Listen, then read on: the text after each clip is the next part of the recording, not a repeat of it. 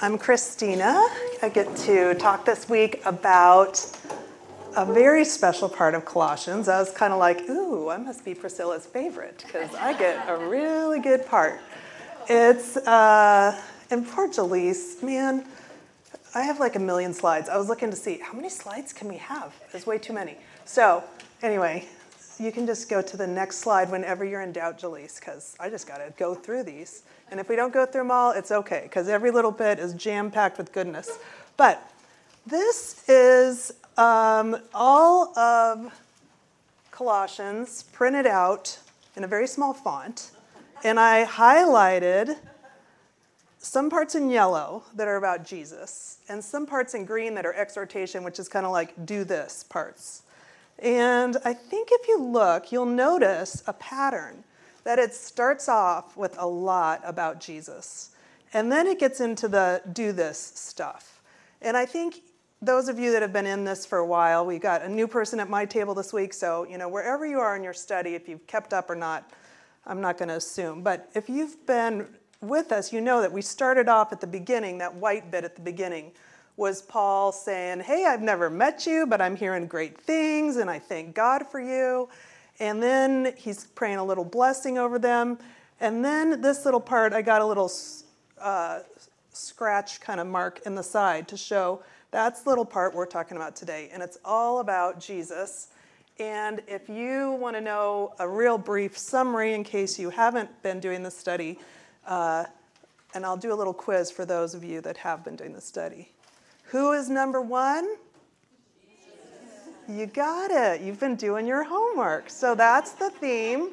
Jesus is number one, and it sounds like something we could teach in our children's ministry this morning. Even they could get it. And yet, do we really get it? It is so hard to get in our hearts that Jesus is number one. And here's something that kind of blows my mind about it, because I'm like studying it, and I've got this brain that's like, if I think the right thing, then I'll be the good little Christian, right? So if I just think these things are true, then it'll be like plot armor in my life. Bad things won't happen because I'll be thinking the right things. I won't have to learn things the hard way. And I'll be thinking, if I think the right things, then I'll feel the right way. Well, that is not looking at the context. So let me just remind you of the context of Scripture, which is that Jesus knew all this stuff.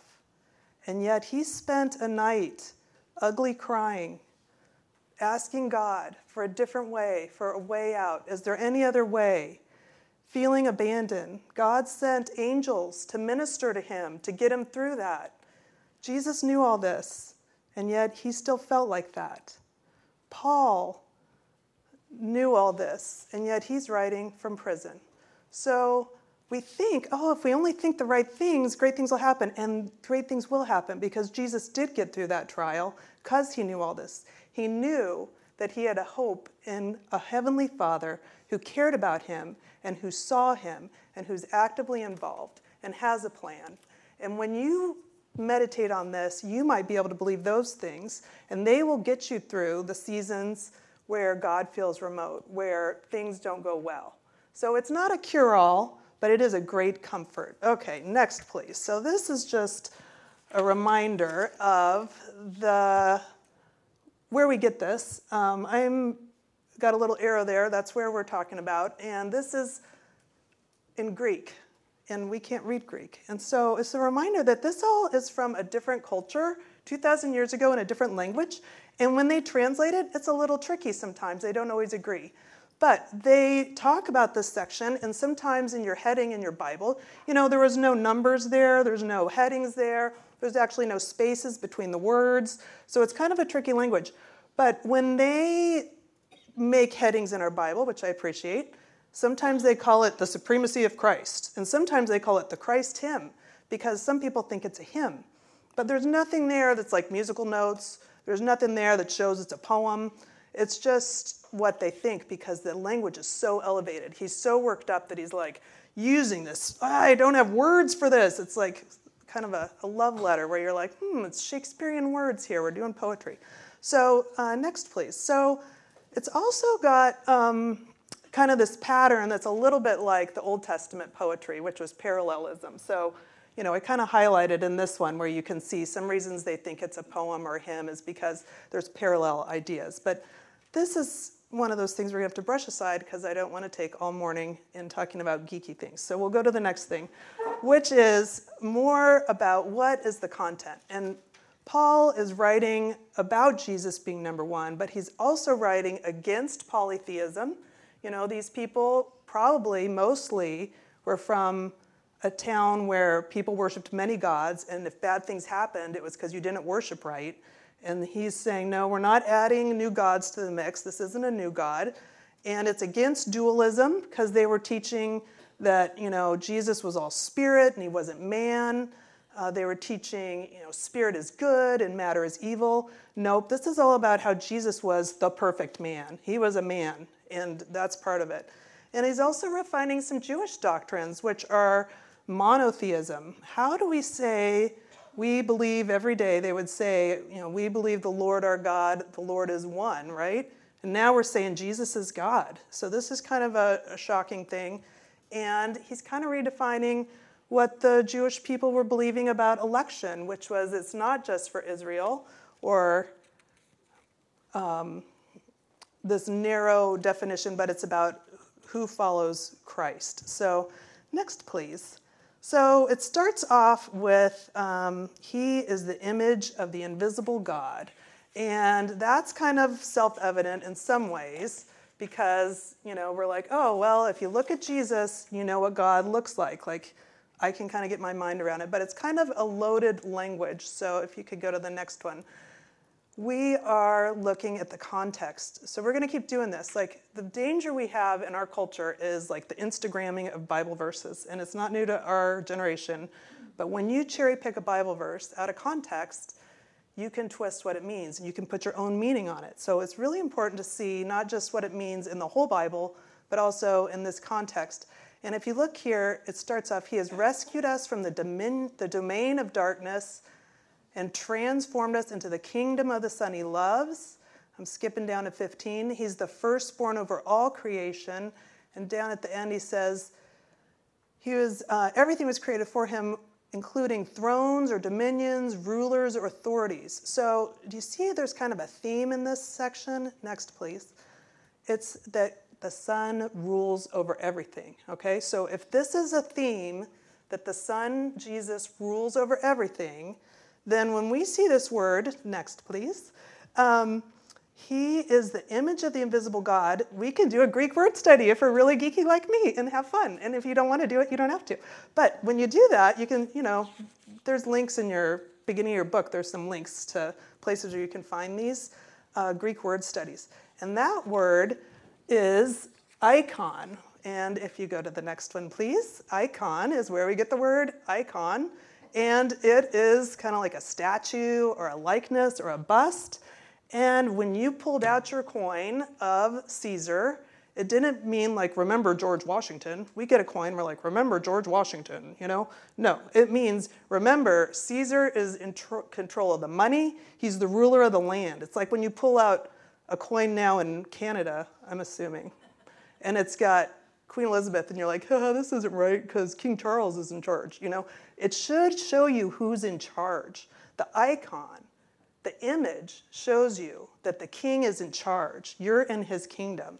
Next, please. The other place you have icons is, here's Apollo at his temple. And they knew that that wasn't really Apollo, but that reminded them that Apollo is present. Apollo is in charge in this temple. Apollo, right? Well, the icon of God is Jesus. Jesus on earth wasn't just the image of God in the sense that he resembled God, but he was showing you who's in charge. The kingdom of God was at hand when Jesus came. He was in the image of God. Now, this is a confusing phrase for me, and this is a theme. Like, why is this so weird? It's kind of a theme of this study. So, next, please. I'm like, humans are made in God's image. So how is it any different that Jesus is the image of God, right? Because we remember in creation that God created man in his own image. So I'm thinking, how is this any different? Next, please. And here is all the differences. So let's just go through this. We'll take some time here so Jaleese can rest her weary finger. Okay, so the image of, in Colossians, there's a lot of references to Genesis. So we see here that Jesus is the image of the invisible God, and humans were created in the image of God, right? We see that they're both like, remember, man was supposed to rule over all the things on the land. They're both kind of like preeminent, right? But here we get big differences. Because the Son created all things, whereas humans were created. The Son rules all things. We're going to get into that. It's the whole cosmos, invisible and visible. But humans just rule the earth, right? The Son was in the beginning. Humans were created in the beginning. So here we get to some interesting things. First, in the new creation was the Son, and Adam was the first to fall. And then the Son was indwelt by the fullness of God. Humans had the breath of God in them.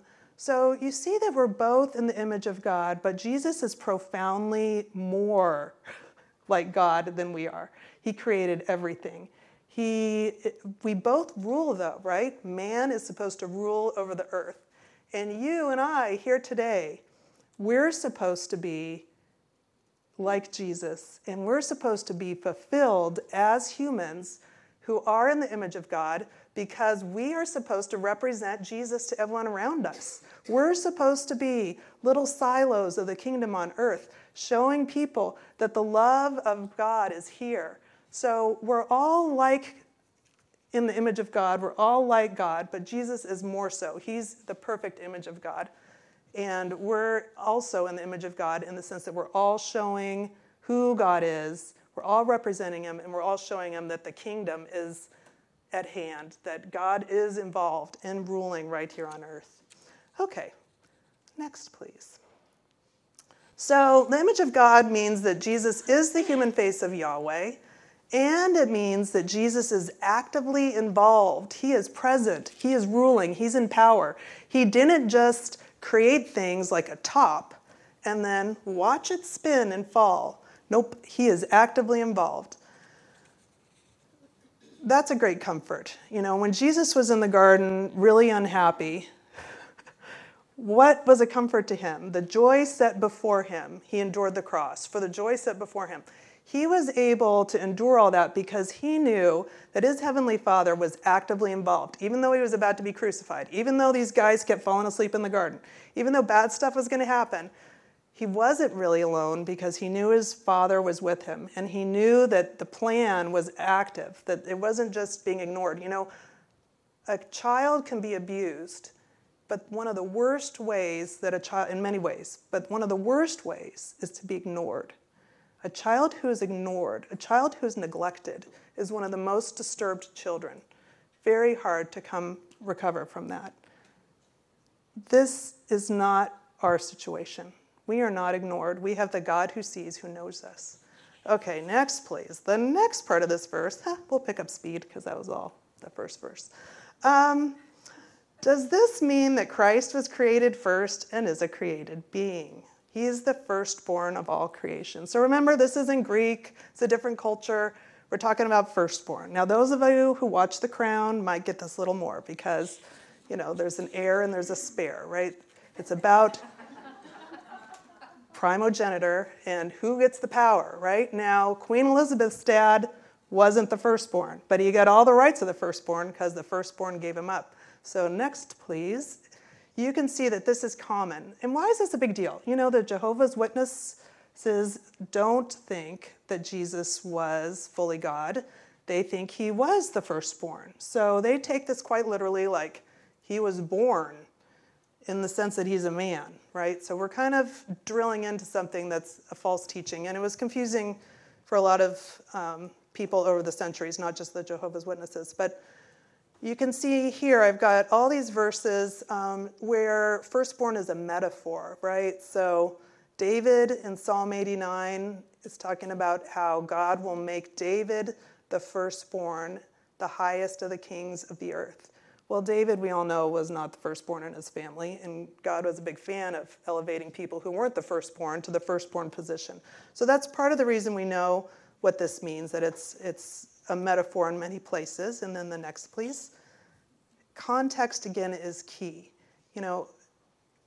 If you look at the context and you see that this guy is the image of the invisible God, everything was created by him, all things have been created through him. You can't tell me that you can read all this in context and think that this person was created, because we got all in there too many times, right? So it's helpful when we look at context to know this. And then the other thing is, if you go to the next one, please, that's our theme, is that the Son is number one. He's preeminent. So that's what the firstborn is telling us about, that he has the position, he has the status of being the firstborn, the most powerful, the one responsible for everyone else. He's got all the power. He's the firstborn. The next part, next slide, please. This is in Colossians. For everything was created by him in heaven and on earth, the visible and the invisible, whether thrones or dominions or rulers or authorities, all things have been created through him and for him, and he is before all things, and by him all things hold together. I love this part, that by him all things hold together. This kind of reminds me back to, I have a slide on this. Okay, well, what I said about this here is that he is the sustainer of the universe. He's holding all the good stuff together. There is, the next slide, is a kind of a reference to Genesis. Remember, at the beginning of Genesis, the world was formless and void, and there were waters. And remember, waters represents chaos in the Old Testament because the sea was so scary. And you have this image at the beginning that all the darkness and all the chaos in the world is bad. But God, Jesus, he holds all things together. He's keeping it from falling apart. So when you're feeling like, gosh, this is all a mess except for this one thing, well, that's where God's involved. Anytime you see things holding together, that's where God's involved. He's sustaining, he's holding everything together. He's bringing order and rule. So the next slide, please, is that Jesus is the head of the body, head of the church. He rules and sustains the people of God, the church. The people of God are now understood to be the people of Jesus Christ. So Jesus is the head of the church here, and not just the local gatherings, but the universal church. And part of being the head is that he is the authority and the source of life for the church. So in Jesus, we have everything we need. So, I find it a little confusing. If you're praying to a saint, that confuses me. And I think, you can be confused and still be a follower of Jesus. But why would you pray to a saint? Why would you pray to Mary when you can pray to Jesus? We have everything in Jesus. These people were praying to angels, it sounds like. They were reaching out to angels. And, angels ministered to Jesus in the garden. They have their place to play. But this is not what we need. What we need is Jesus. He's the Lord of the angels. The Lord of the hosts means he's the Lord of the angel army. So everything we need is found in Jesus. He's the head of the body. The next slide, please. He's the head of the body. He's the beginning, the firstborn from the dead. So that's kind of another weird phrase. Why does Paul call Jesus the first to rise from the dead? Because we know Lazarus rose from the dead. We know other people rose from the dead. Maybe you wrestled with that a little. So next slide, please. The context is what we saw, that whole reference of being first place in everything, right? So he is first in some way in that he's ruling. He's first in that he's reconciling everything to himself. He's making peace through his blood shed on the cross. So it reminds me of Philippians, if you want to go to the next one. When he had come as a man, he humbled himself, becoming obedient to the point of death, even death on the cross. For this reason, God highly exalted him. So when Jesus died and was resurrected, he didn't become a body that died again, right? Lazarus, he was resurrected, and he enjoyed some family time, and then someday he died again. These other people, this is the pattern. But Jesus is the firstborn from the dead in that he's the first one to have his new resurrected body that he's going to have forever in heaven. So that's why he's firstborn from the dead. Next slide, please. In the resurrection, Jesus completes the work of redemption for creation. So, for as in Adam all die, so in Christ all shall be made alive. That's kind of wild to think about. That when they got to see Jesus, they got to see the one thing they would ever see that will never die or decay ever again. And he's the first, he's not the last. So that's great hope to us. Okay, next slide. Now we get into the end part, which I don't know if you studied this part, because usually if you're like me, I rush through the end of the study during the week. And this part has some really naughty, as in like a knot, not like bad, stuff in it. So once you're alienated from God and we're enemies in your minds, and that's kind of trippy there, because of your evil behavior, but now he has reconciled you by Christ's physical body through death to present you holy in his sight, without blemish and free from accusation, if you continue in your faith, established and firm, not moved from the hope held out in the gospel. So, I don't know, I've got this guilty conscience or something. I'm always kind of panicked and paranoid when I read things, because when I read this part, I'm like, oh no, I've misunderstood everything. It's all down to me. It's all back to a do-it-yourself faith. I have got to get my act together, or else I am not going to get all this good stuff. What do I got to do? I got to continue in my faith, established and firm. Man, I got to do that. Okay, that's kind of the way my brain works. Next slide. So it could maybe not mean that. So let's look at how it could maybe not mean that. Look at this part in Luke where Satan says to Jesus, if you are the Son of God, tell this stone to become bread. Now, why am I putting this way? I'm putting it this way because the experts kind of disagree, because they're also translating from ancient Greek, and there's more than one way this could be translated. So I'm telling you 2 different ways it could be translated, and that's why I'm saying maybe it's this way. So this is one way. So you can see how here, if Jesus is the Son of God, well, that's ridiculous. If Jesus isn't the Son of God, they wouldn't be having this conversation. I mean, there's no doubt in anyone's mind in this conversation that Jesus is the Son of God. He's just saying, if this, then why don't you do that, right? Same with the Matthew part. Jesus is saying, if by Beelzebub, I don't know, if I by Beelzebub, he's some bad guy, cast out demons, by whom do your sons cast them out? For this reason, they will be your judges. Well, Jesus didn't do that, but he's just saying it for the sake of argument, right? So it could be that Paul's saying, for the sake of argument, that might be what the if is, that it's not about, it's a conditional thing, okay? So next slide, please. So that's next. So this is just what I said, that it could just be an assumption, like if, but he's really insistent and confident that they will continue, okay? That there's no doubt in his mind, right? Well, that would be good to know. So next slide. If you look at the context, you can look at the verb forms.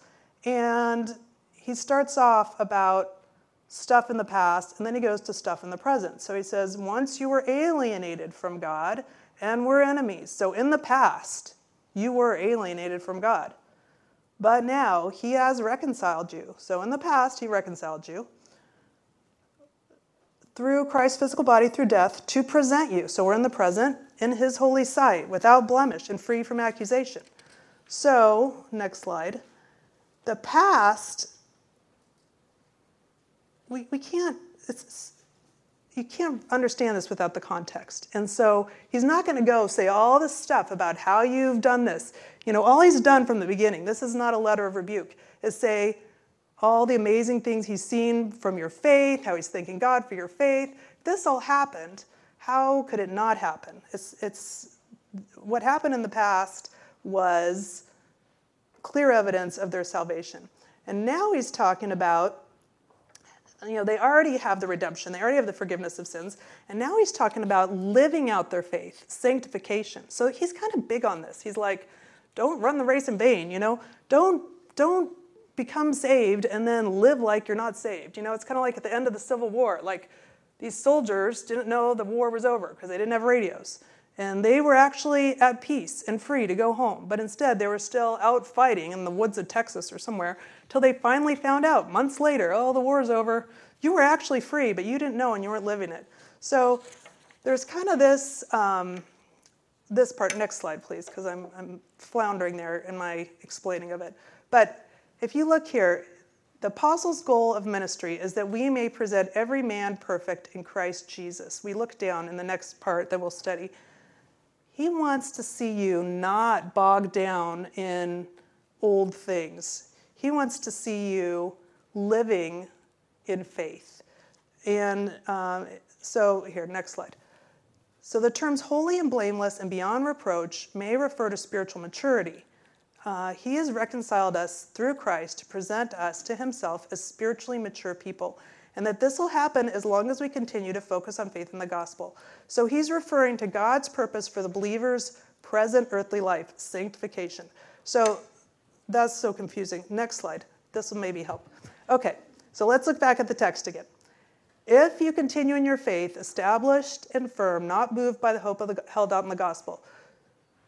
Well, how can we do that? How can we live a life that shows that we are not alienated with God? We are not enemies with God anymore in our minds because we are reconciled through the Christ's death. How can we live lives that are holy, without blemish, and free from accusation? That sounds really hard to do. And I feel a little overwhelmed by that idea. But maybe that's because my focus is on the wrong thing. So next slide. Am I more conscious of my lack than the Lord's supply? See how I've got if so big there? It's a really big word. That's what I focus on. I'm kind of like Peter, walking on the waves. Yay me, I'm walking on the waves. I obviously believe in Jesus because I'm walking on the waves, and that's crazy. But I'm looking at the waves now, and that's not how I'm going to float. I got to be looking on Jesus. So next verse. If we look instead at what Jesus has done, he has reconciled you. He's going to present you holy in his sight. He's going to present me without blemish and free from accusation. It is not a do-it-yourself faith. It's all about him. At the very beginning, he's doing this prayer, and he's like, I thank God for you. He doesn't actually say thank you. He's thanking God for them because he knows it's really not him and it's not them, it's God. God does all the good stuff. So one way I can continue in the faith is that I can recognize that in Christ I have everything I need for life and godliness. Next slide, please. So it would be great when I'm freaking out about stuff to say, hey, it's kind of like that thankfulness exercise. Why don't I thank God for what he's done in me? And let's just look a little bit, next slide, on what he has done. So we read in verse 12, the Father who has enabled you to share in the saints' inheritance in the light. God made me worthy to be a part of this inheritance, part of his kingdom, part of his family, part of being in the light instead of the darkness, like we were talking about at the beginning. Next slide. God rescued me from the domain of darkness and transferred us into the kingdom of the Son he loves. He transferred me into the land where love rules. That really is where I want to be, right? I don't understand his plan. I don't understand why suffering is in the menu. I kind of would prefer a different plan. But thankfully, I'm not in charge because God is wise. And not only is God wise, but he's merciful and good and loving. And I am in his kingdom, and he's ruling over my life. He's going to not let anything in my life be wasted. He's not going to let anything in my life be done to hurt me because he's got me secure. He's got my future secure with him. He's going to work everything out for my good and his glory. So we also read that all my sins are canceled in him, and I am free and forgiven. That redemption and that forgiveness of sin. So when I'm feeling really bad about some really stupid parenting mistake I made, I can be like, oh, I'm really beating myself up about this, God, and I'm just glad that I am forgiven in you, and that no stupid mistake that I make is something you can't work around. In fact, you're the expert around working around stupid mistakes, and you have always incorporated them into your plan. And when I'm like, how is this person that's harming me and people I love, how is this part of your plan? I can remember, you know what? You made Judas the treasurer. Wow, that was really weird. What a weird plan you have. Is it because you're mean? Is it because you're foolish? Is it because you're out of control? Is it because you're not paying attention? No, we got all this here saying that you are in control. You are not mean, you're loving. You are not detached, you are holding it all together. And you are working it all for my good and your glory. So this is a real good comfort for me, if your brain works like me, to try to take myself to those things when I'm feeling overwhelmed. The next slide, please. You know, when we lose sight of who God is and how much he loves us, we lose sight of hope. We begin to have like attachment parenting problems. Like a kid that was raised in one of those terrible orphanages in like, was it Russia or someplace, remember? And they were just put in like a little playpen and then they were adopted out and they never could attach because they never felt loved, because they had no hope. They felt so insecure. They had to look out for themselves all the time. They only had themselves to make themselves happy. And that's what we get like when we forget that the Lord loves us so much, that he sent his son to die for us on the cross. Jesus is there advocating for us to the Father saying, I am for this person. And that clock isn't actually moving. Sorry, just realized that. Okay. Oh, that is right. Is that true? Okay. Okay. I was very excited about Jesus there, and then I had this moment of fear. That just shows you. God knows that I'm but dust. Okay. But that sounds bad. I am only dust. Okay. So, what slide are we on? Oh, this one. Yeah. Love leads to hope, which leads to faith. And that is where I want to leave us today. When you go to your groups, maybe you can talk about a time when you were not feeling secure in your faith, where you are not feeling secure in God's love, and how God used his people, or how God used a song, or how God used his word to remind you how great his love was for you and how that gave you hope in the midst of that hard time. Thank you.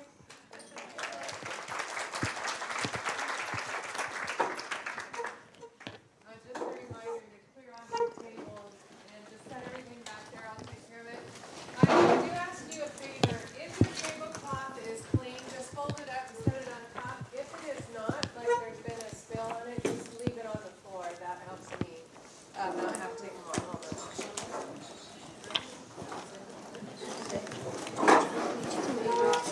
Thank you. Right? I'll take this. You don't sound nervous at all up there. Oh, I was nervous. I'm glad I didn't sound nervous. Oh, I'm still on a mic. Yay. Hi. I was nervous, it turns out.